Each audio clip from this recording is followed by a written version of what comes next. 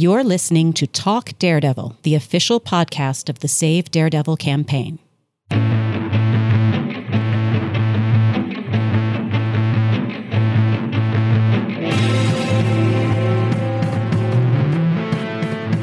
Hello, and welcome to another new episode of Talk Daredevil, the Daredevil podcast brought to you by the Save Daredevil campaign. Today, we're bringing you an episode that we've been talking about since the early days of the pod. This is our fandom Q&A episode, where we're going to answer all of your burning questions about Daredevil, the campaign, and everything else in between. I'm Phyllis, and today I'm joined by Lauren. Hi. And Sam. Hello. And we're so excited to get started on your questions. So we're going to dig into some campaign ones first. And this first one is by Vigilantes and Villains from Instagram. And they ask, what are the chances of Daredevil ever returning to any streaming source? With the show, there's a timing that you need to keep in mind. The more time that passes, the less chances we have of it coming back. Actors get older, they move on, it gets harder just to assemble the team back. What are the chances of that? I can't, and I don't think anybody outside of Marvel can give you a number. For sure. But us as a campaign, we think there's chances. And they are not bad, because obviously we are here fighting. Now, for the character, I think 100%, because Daredevil is very popular. There's no way Marvel or Disney are going to sit on it forever. Yeah. So even if they decided not to go with this team, and not just reboot, I will give them 5 years tops for any news of a new Daredevil coming to either Hulu or Disney Plus. At least that's my thought. Do any of you have any other opinion on that? No, I agree with you as well. We've continued this campaign because throughout the last almost 2 years, we have continually got support from not only actors, but even from Marvel, who maybe didn't have anything to say specifically, but, keep fighting, keep talking to the people that you're talking to, because there is a chance. I can't put a number on it, but if they're telling us to keep fighting, then we're going to keep fighting because they know better than us what those chances are. Yeah, we've always had this 2-year moratorium to contend with, so any timing thing can't really be really accurate or thoroughly discussed until we've sort of passed this deadline and the rights revert, right? Now, kind of like what Sam was saying, there's a window in which they can redevelop this show as a revival using the same actors. And, hopefully we will have a chance to see that happen within the next, whoever knows, it could be a year, it could be 2 years. It's really unclear. We are on our side, we're fighting, we're keeping the message clear and consistent and putting it out there, but it's not up to us, right? It's up to us to make sure the volume of the fans' desires and requests are loud, but it's up to Marvel to decide whether they think it's worth it. Now, on other episodes, we have discussed why we think it's worth it for Marvel to take a chance on bringing this cast back. So we're going to keep hoping, and there's going to be a different stage of this campaign to deal with after November 29th. But again, with what Sam was saying about the character in general, though, Daredevil is just too valuable of a character in the Marvel family and as IP. They're not going to sit on that one for long. So either way, if you're a Daredevil fan, I think you can safely expect to see something Daredevil return. Okay, so how about we go to our next question from Oscar90265, also from Instagram. They say, I love listening to the podcast and keeping up with the campaign. My question is, as we get closer to the end of the moratorium, what are going to be your next steps once the day finally comes? Will there be another letter written to Kevin Feige, Hulu, or Disney? Or is there another similar event in the works to spread the word and push the campaign forward? Thank you for all the work you've done on the campaign to save this amazing show. I and many others really appreciate the work you're doing. It means a lot to all of us. Well, thank you, Oscar. That's really kind of you to say, and it's really always so encouraging to hear straight from the fans that this campaign means so much to them and that they are so appreciative that we've kept this going for as long as we have. As far as what our next steps are going to be, we've sort of talked about there's kind of everything leading up to November 29th, and then there's going to be everything kind of post November 29th. I can't remember now which episode we talked about this, but in a previous episode, we did discuss just some of the difficulties that 2020 has posed just with the pandemic and people not being in offices and people not being out in the streets. So things that might have traditionally been part of a Save Your Show campaign toolbox, like billboards and what we've done even last year with mailing boxes and letters and petition printouts and all that stuff to Disney and Hulu offices, it's just not entirely realistic for us to invest in that way. So right now, the thinking is that we're going to try to do as much as we can on social media and digitally. A big push that we're hoping to make that we've sort of laid the groundwork for is making sure on the 29th of every month, kind of the past few months, we've been trying to make sure people know that we want to hit social media with the Save Daredevil hashtag. And we're putting in a lot of work behind the scenes right now to make sure we have a lot of pieces in play to reach out to people to help us amplify that message for November 29th. So if there's any date that people should remember to go out and do something and talk about Daredevil and talk about Save Daredevil, it's going to be culminating on November 29th. We also have a few projects that we're kind of discussing at the moment to sort of bring us into that post-November 29 period where once the rights are back, when we ask Feige and we ask Marvel and Disney if they can do something, the thinking is that they can do something. So our demands might get a little bit more specific. That's something that you should keep an ear out for.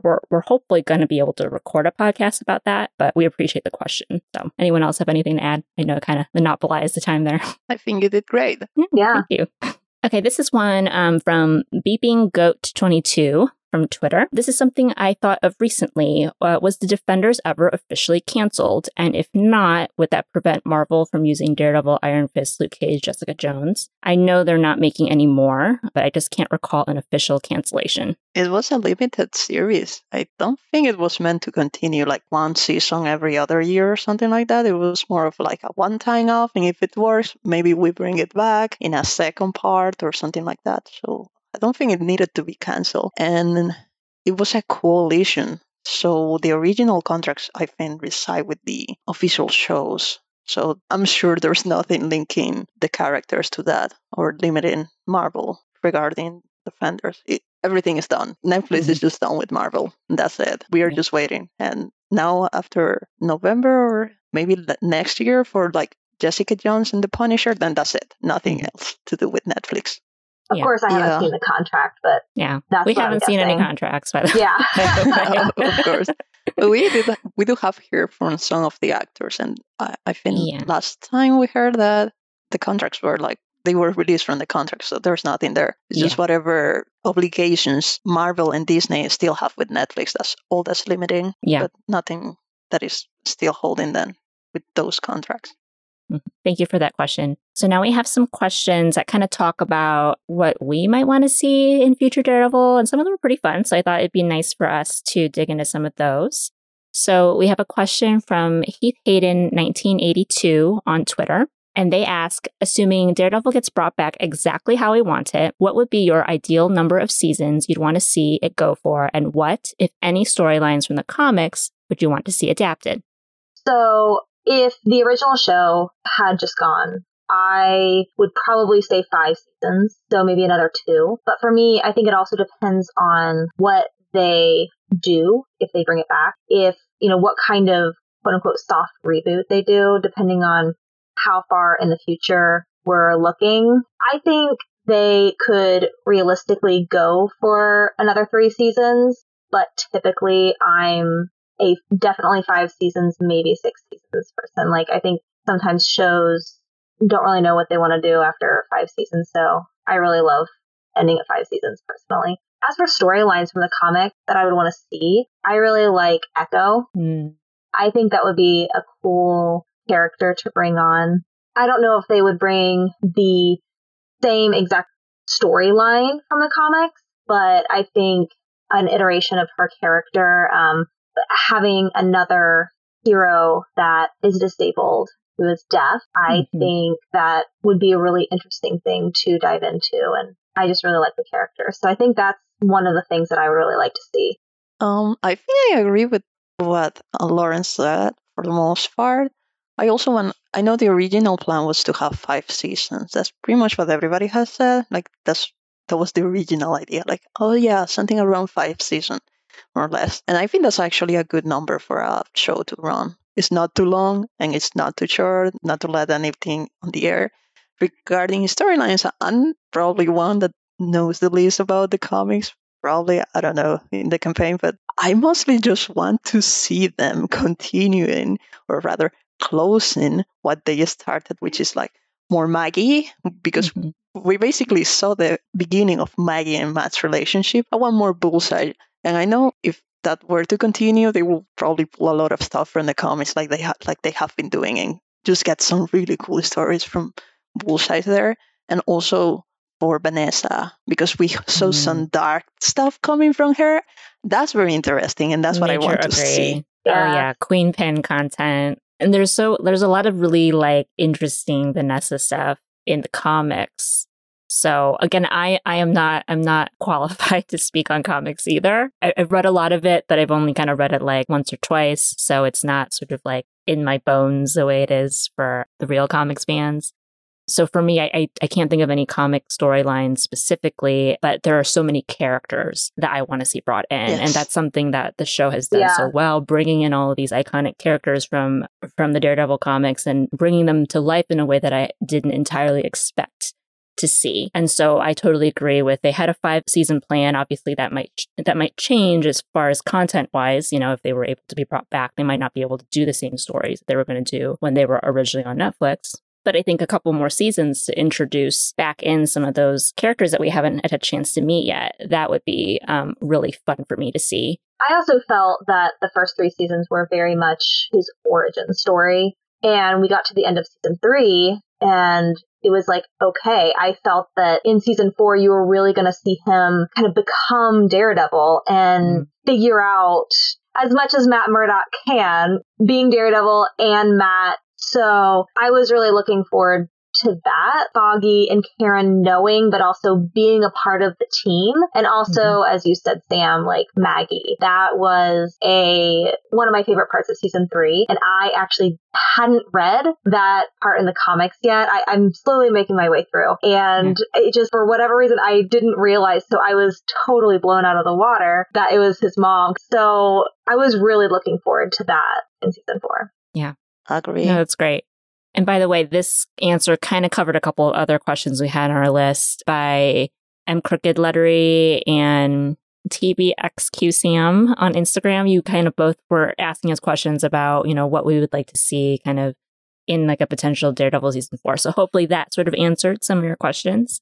We have a question now from Sinbad28 on Twitter, who says, we could have had 5 years of post-snap stories in Hell's Kitchen with the surviving Defenders and our Punisher. Now Daredevil survives. So number 1 is your choice on who else makes it. And number 2, the return and how we/they deal with it. So what I took away from this was, what do we see as like potential post-snap treatment of Daredevil if we were bringing him into kind of everything that happened in the MCU? Does that sound kind of right? Yeah, I think I said jokingly, Foggy snaps, and then we have a depressed man. But that's too hard. So I don't know, maybe Marcy and Maggie snap? Marcy and Maggie? I mean, Maggie snapping will be really tough too, because he just got Maggie back, and her snapping will be like, oh, she's gone now too, you know.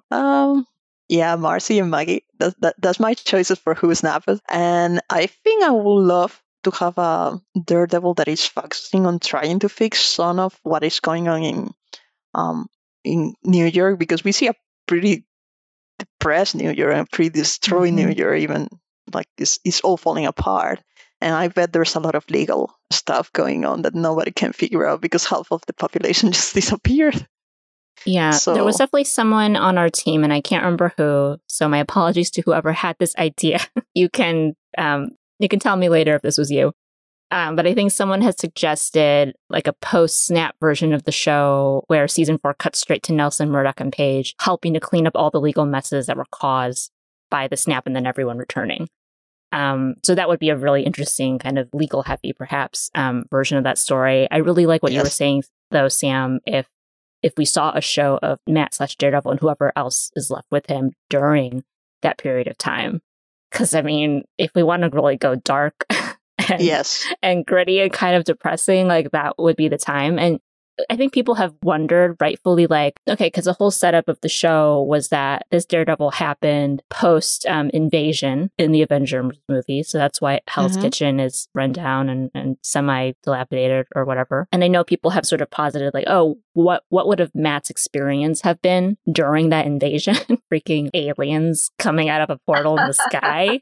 Whoa. So kind of on the flip side, that would be super fascinating to see how Matt deals with literally like just people disappearing and then kind of the fallout of that. It would just be a different way to experience that in between time, right? So that'd be pretty cool. I kind of also want him fighting Clint on that because, Clint kind of went unhinged and just like killing and all stuff. And I would love to see like a showdown between Matt Murdock and Clint. Just, I don't know. I think that would be really cool. Yeah. Yes, that would be amazing. I'm all for that. And look, if we're bringing in like Yakuza stuff, like bring back my girl Elektra. Yes, Elektra. Yes. Bring her back. Okay. Yes. I think I read a fanfic once, and it was Foggy disappearing in the room. I was shook. I was like, I can't do this. I can't do this. It is hard. But I would say, realistically, like, I guess, like, the pacing of the show and just, like, what we've done in the last 3 seasons, I would probably choose, like, Marcy to snap. I love you, Amy. I'm sorry. I know. Sorry, Amy, we love you. But Foggy has kind of been the happy one, the easygoing one, the one that hasn't really had like anything bad happen to him. Karen has been put through the ringer. Exactly, and Matt. So I think it's kind of Foggy's turn, and because he's such a different character too, like how he would handle that. Because I don't really want to break up the avocados. Yeah. We finally got them back at the end of season 3, so I would say keep them together. I'd say keep Maggie because Matt needs that, a grounding presence. A grounding presence. But I do think it would be interesting to see him operate in a New York post Snap, because that would maybe even give them the opportunity to bring in other guests. You mentioned Clint, which I'm all for, and Elektra, Punisher, anybody else like in that world who is maybe in the periphery that we haven't met yet, kind of like, okay, banding together, making their defenders. I want to see Jessica back. I loved Matt and Jess so much. I just think that would be really cool. Yeah, agreed. Okay, I'm going to just one question to sort of end this category. And we can keep this brief, but how about Steve on Instagram asks, who do you want to see Daredevil fight next? So I just want Bullseye, to be honest. The enhanced Bullseye at the end of season 3. That's what I want to do, because I think I mentioned this a lot of times in the past 2 years. I want to see Matt and Elektra teaming up against Bullseye. Oh, that's what I want. Yes. And I haven't moved from that. That's all I want. That's my choice. No, that's amazing. I would love to see that. I just really want to see Matt and Elektra back fighting together. But I would say Gladiator. They were putting those Easter eggs in, they had him. Yeah. He's all set up too.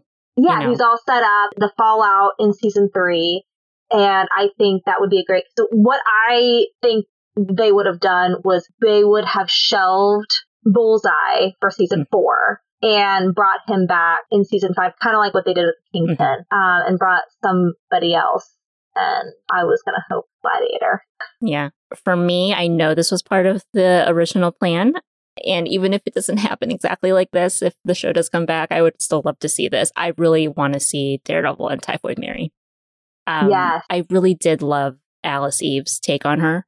And I would have been really interested to see how they would have changed her up a little bit when she was in the Daredevil world. But that's just such a fascinating dynamic to me. And I know they could have done some really interesting things adapting her to the Daredevil show and changing it up from what we know of her in the comics. But I'm also really, I guess even though I love Bullseye, I love Daredevil, I love Kingpin, I love Punisher, all these really interesting male characters, I do have a soft spot for these kind of interesting, messed up female counterparts. So yeah, that would be my choice. Definitely. Okay, so now we have a bunch of questions that kind of talk about the show in general, but we have another one from Heath Haid in 1982. And they ask, every season has similar themes, but each is uniquely different. What do you uniquely enjoy about each season?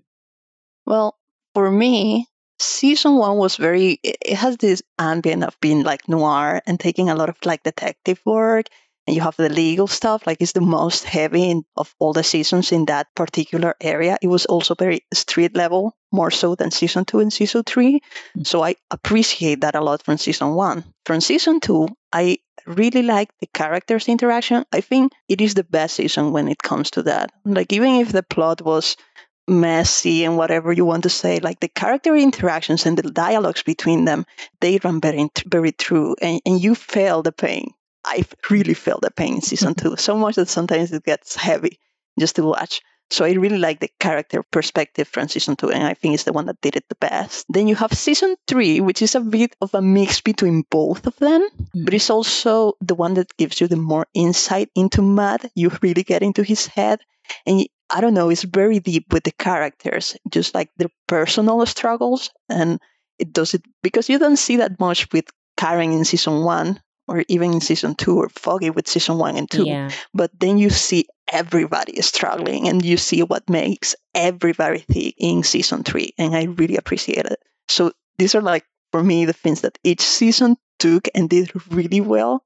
And I wish we could have had a season for the combine all of them or something, and it will be even better. Yeah. I have a similar take on what I took away from each season. Season 2, especially, I think what I usually like to characterize that season is it's the most comic booky season. It's just, it feels like it's pulled from the comic books. Like, it feels like those panels are pulled out and put onto the screen. That's true. I think it's also because you have, I think the most of these, like, you have Punisher, you have Elektra, you also have a Kingpin kind of appearance.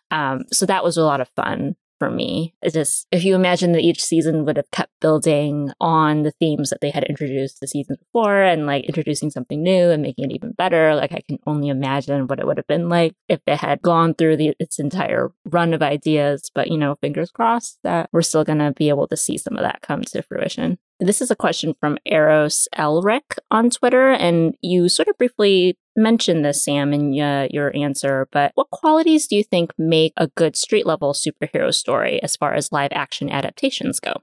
Oh, this is a hard question, and it's one that might make some people salty with my answer. Because here's the thing, there's actually not that many street-level superheroes, or rather stories in live action out there.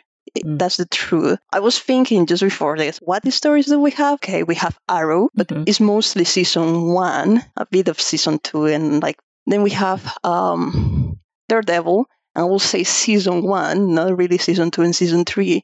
We have The Flash, season 1 too.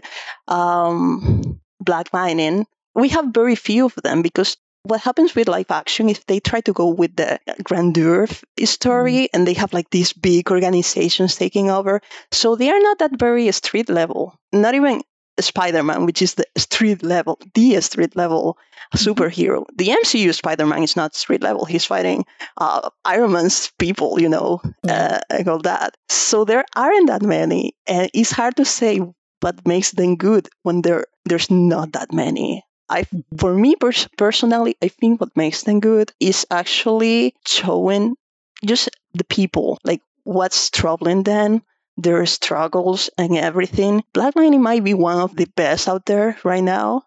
To be honest, the overall best is probably going to be not Daredevil season 1. With Arrow, I remember when I was watching it, you see the people out there, like how they are suffering, how's the neighbor suffering, what's troubling them. And you see the hero actually connecting with the people they are trying to save. And I think that's what is important, because that's what the street levels mean. It's not like taking this big threat that is going to destroy the world or destroy the city, or, it's just like, oh, this person is struggling because they don't have money, they have fallen off path, and you have the hero trying to connect, trying to steer them to a better path. And you see that a lot in the comics. And so you can see that in the Spider-Man comics, you can see that in their Daredevil comics, but they are not that popular in live action. I don't know why. Maybe it's because they think it won't sell as much as having something bigger and, scarier just taking over. But I don't know. That's my take. Yeah. It's a good take, Sam. Yeah, no, it's good. Thank you. I'd have to agree. A lot of shows, when it's more of like a street level hero, they start off very street level and they kind of just get more grandiose. More explosions, more kind of like, Yeah, I love superheroes. I do love the MCU. I have a lot of fun watching those shows, but my bread and butter is character development and character studies. And so that's why I just really love, I loved all the seasons of Daredevil, but in that regard, I love season 3 because you really got to dig into Matt and, what was going on in his head, and even Karen and Foggy. I think I remember Eric saying, they were the hero of their own story. So we really focused on all 3. But yeah, I love when they really focus on the character. And back in the day, I was a big fan of Smallville. And in those early seasons, though he is arguably one of the greatest heroes in the universe, it was very focused on him as a person. And he could stop bullets and everything, but it was really just about his character, and the stories and stuff I feel like were much smaller and almost kind of more street level in those early seasons, if that makes sense. Yeah, no, it does make sense. And also to give a shout out to the stunt guys, all the practical effects I am really there for. I think it really drives home the street level feel of the show. I think when you get into many of the visual effects, sometimes you kind of lose that. And I understand sometimes things you have to do digitally, and if they're done well, that's great. But I do love the practical. And just to clarify, before somebody flames me, I'm not saying that the shows I mentioned are better or worse or anything. I'm just saying who handled the street level elements the best. Because I love season 3. It is my favorite season of Daredevil, but when I just look back at it and think, was it really street level? I got, not that much, not really. It has some moments that it was, but it was majorly about the FBI and the corruption and all this stuff. And that's not really the street level or, the base of street level. Just that is who handles it better. Yeah. That's it, not who's better. Just in case somebody comes in the comment section saying, "Oh, you think Arrow is better than Daredevil? How dare you?" This is still a Daredevil podcast, and this is a Daredevil campaign. So exactly. believe us when we say Daredevil is still tops. Yeah, no, I do think that's interesting that they did focus a lot on the FBI and things like that. But for that storyline, it definitely was a pivot. He wasn't a hero. He wasn't doing anything for the community at that point. It was all very internally focused. So yeah, it was definitely an interesting just take, and I loved it. I loved all 3. Okay, our next question is from, I'm sorry if I pronounce this wrong, Michaeli Sampaio on Facebook. They ask, I always wondered if that cast was the first option to play the roles or if the production had any other actors in mind. If so, who are they and did they audition? So we were thinking about this one. The only thing that we really have ever heard of as far as notable stories about casting is the very famous one about how Joe Quesada watched Boardwalk Empire and when he saw Charlie Cox on that show, thought, okay, this is Matt Murdock. There are various places where you can kind of see that story told. As far as who else might have been up for these roles, I don't think it's ever really come out who else might have been in the running or if anyone's ever publicly talked about auditioning for the show.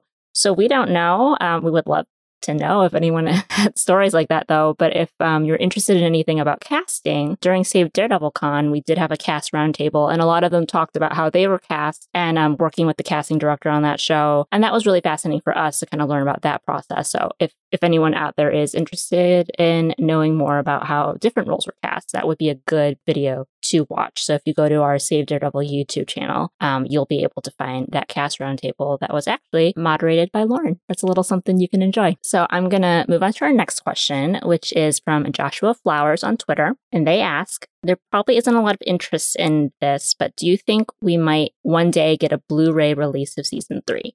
I already have the first 2 and would love to add it to the collection. And I think Sam might know a little bit about how this would pan out. Yeah, so I will say it depends on who holds the right for home video. I really don't know who does. I don't think it's Netflix though, but I can't say because I don't know the contract. So I can say for sure, oh no, Netflix doesn't have those rights. But if it is Netflix that has the home video rights, I say we probably won't get a Blu-ray disc anytime soon. At least not until like the rights revert back to Disney, because they don't really have an incentive to, get that out there. If the rights are with Disney, which is what I think, because they have the rights for transaction videos on demand, which is when you buy them through Google or through Amazon and you pay for the episode. Disney has that right. It's not Netflix. If it is Disney, I think we will probably get a Blu-ray this Sunday. And I will say, like, my educated guess will be probably after or together with an announcement for the new Daredevil live action or whatever adaptation they are doing, just to hype. Like if they are going to reboot or if they are going to do a season 4 or something like that, I will say they'll probably release Blu-ray with that. So hopefully next year, maybe they will do an announcement and we'll have the Blu-ray by then. But that's my take on it. I really hope it's not Netflix and then that they are just sitting on it to spice up. I really hope it's not the case. Yeah, I mean, because the other shows that got into season 2, they never got a Blu-ray release for anything past season 1. So if Netflix does hold those rights, then we probably won't ever see it. But hopefully they don't, and it will just be a strategic marketing move. Yeah. When they bring these characters back. Thanks, Sam. We appreciate your insight on that. You're welcome. Our next question is from Danny Boyd on Facebook. And he asks, I'd love to know more about the show's opening credits. How the concept came about for the credits, were there alternative ideas, and how long did it take to create those graphics? One of the few shows in which I love the opening credits and never skip past them. So I was very excited to see this question. I'm a designer. I really enjoy all the creative things about the show. And I'm not going to go on at length in this because there's just much better information that I can point you to on these title credits. But the titles were actually created by a studio named Elastic, and you might recognize their work on a lot of other shows. They sort of are, maybe pioneer isn't the right word, but they're kind of at the forefront of these like really cool creative title sequences. So they did Man in the High Castle, they did True Detective Season 2, they did all the other Defender shows, The Crown, Westworld, Altered Carbon, Game of Thrones. So a lot of these like cool credits, opening credits that you've seen all kind of go back to the studio. And there is a really interesting interview/article that's on a website that I really enjoy called artofthetitle.com. And they basically just write about like title sequences and kind of the process of how they get made. And the one about Daredevil in particular is really cool. They interview the creative director and the designer and the CG people that worked on it. And they kind of show you sort of the concepts, the initial treatments, the storyboards. So we're going to include that link in our show notes, but I highly recommend you go to that website and find the article about the Daredevil credits. And they also have write-ups on the other Defenders show credits too, if you're interested in that. Thank you for that question. It's fun to see other people like kind of interested in how these things are made. Okay, so there was a question from Spidey Mouse on YouTube. And I actually know who this is. Hello, Spidey Mouse.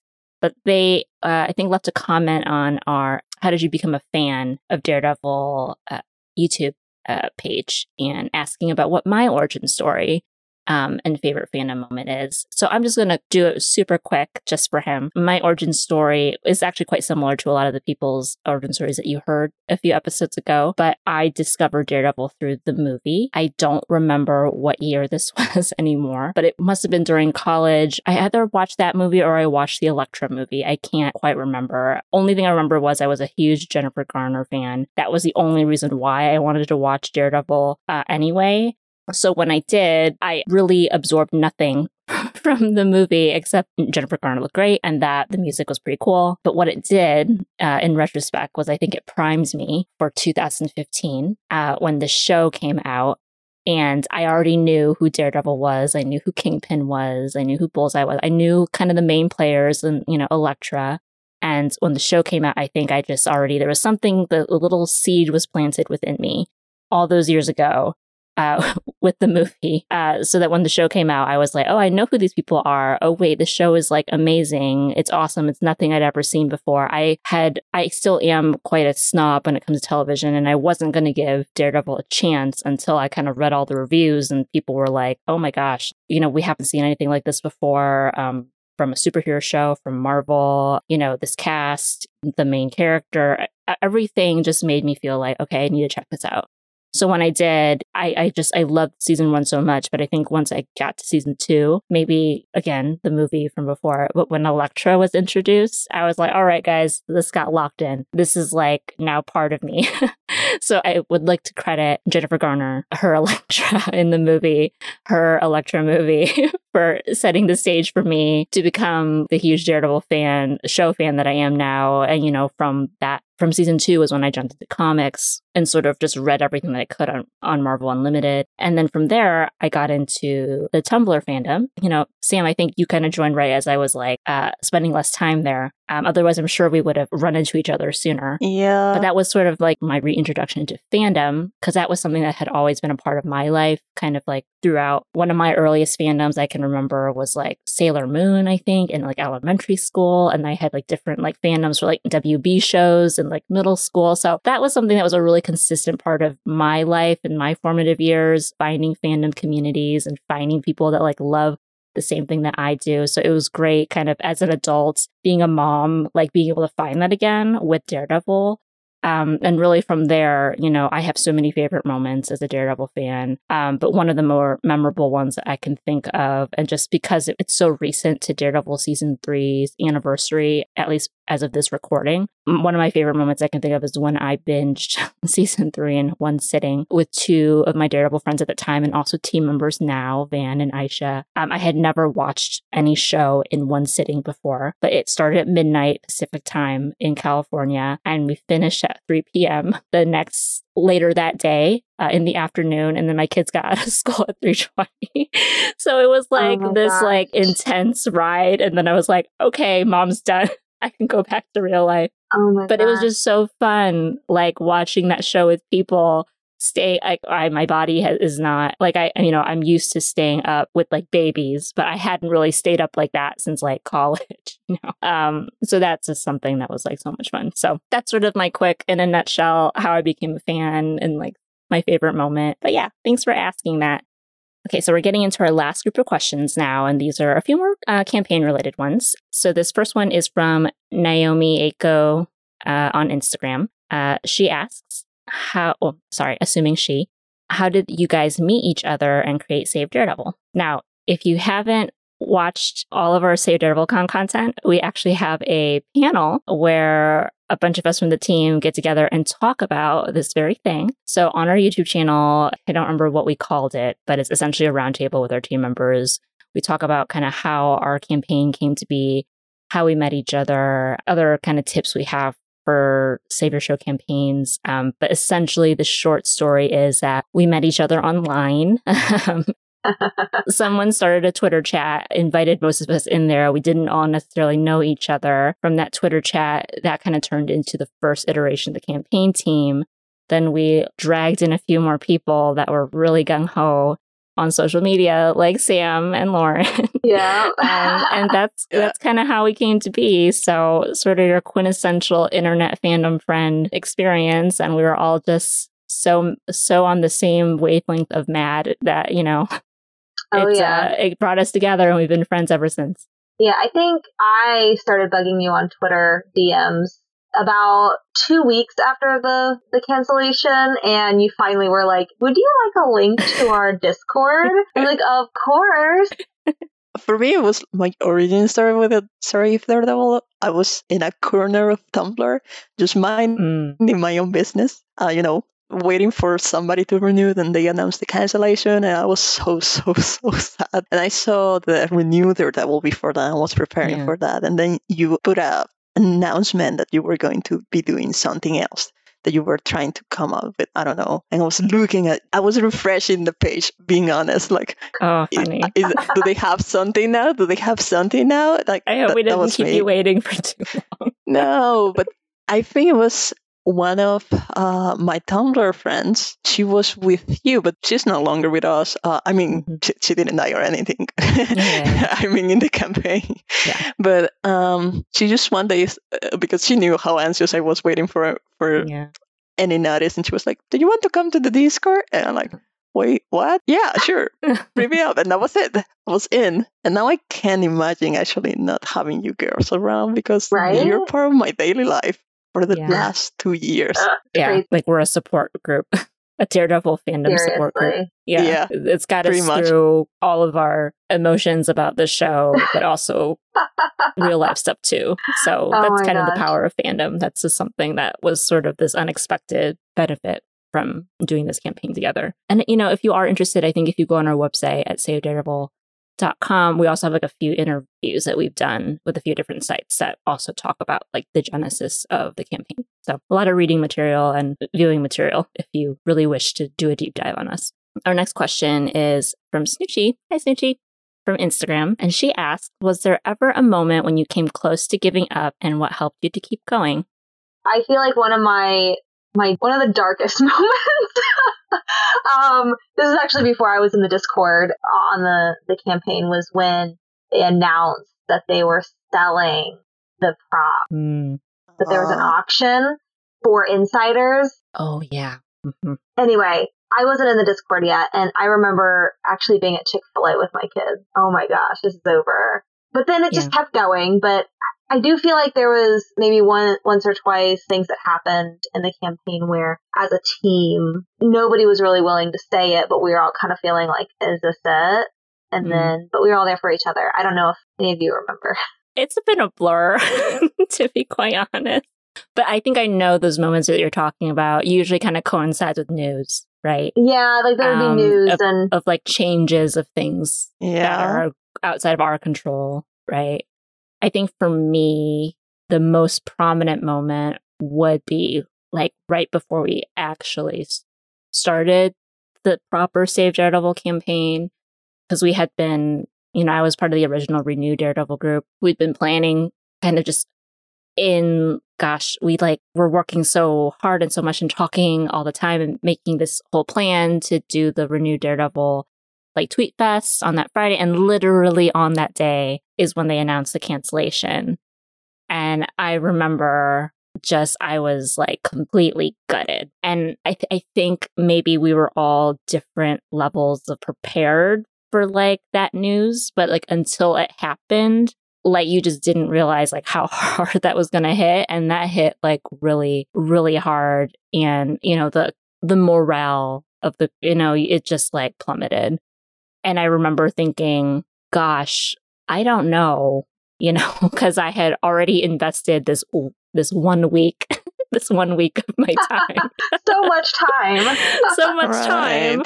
And I was like, oh my God, it's like as if they planned to basically like stab me in the heart and like completely take away my my motivation. And so that was like Friday. I was down and out. And after a few days, kind of like by the time we got on the other side of the weekend and on Monday, I was feeling more like, okay, I think I can do this. But there was a point, I think, like at some point in the early part of that weekend when the group was talking, I was like, I don't know, guys, like if someone else wants to like take this over and keep going, like I'll support you guys, but I just don't know if I can. But clearly that didn't happen. I've stuck in there now for almost 2 years. You know, now at this point, it's going to be a little bit hard to like peel me away from this campaign, short of someone telling me straight up, this ain't going to happen, but hasn't happened yet. So I'm going to keep going.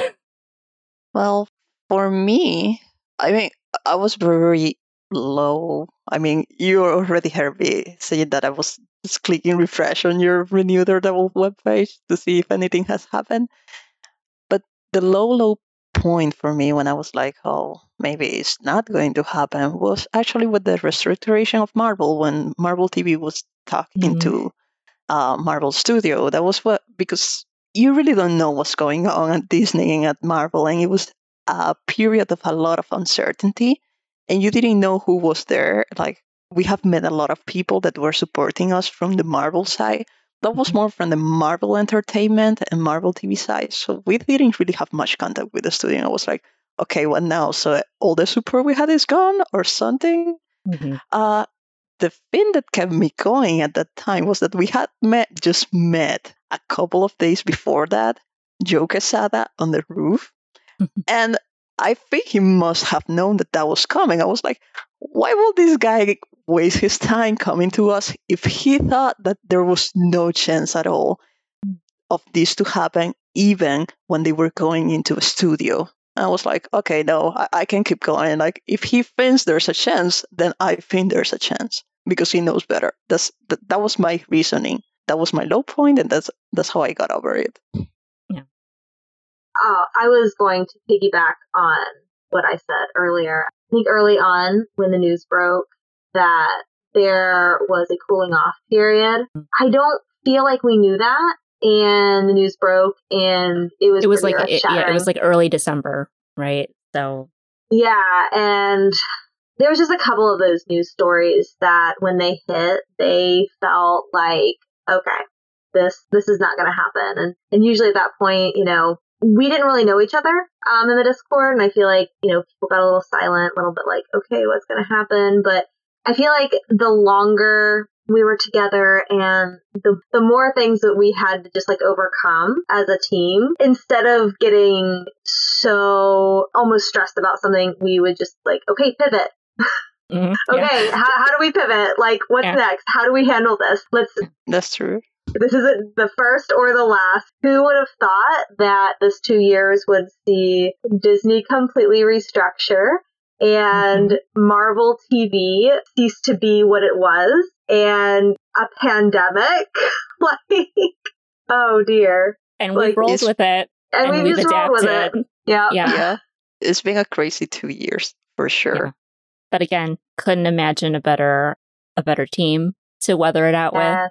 Can't imagine a better fandom to be grinding this long haul out with too. And again, we're so close to that date. Hopefully after that point, the potential of news just feels more and more real. So we've kind of just been like, okay, let's make sure that we manage to tread water is not the right term, but let's make sure that we're here and we're ready to just burst out of the gate again once we clear that moratorium date.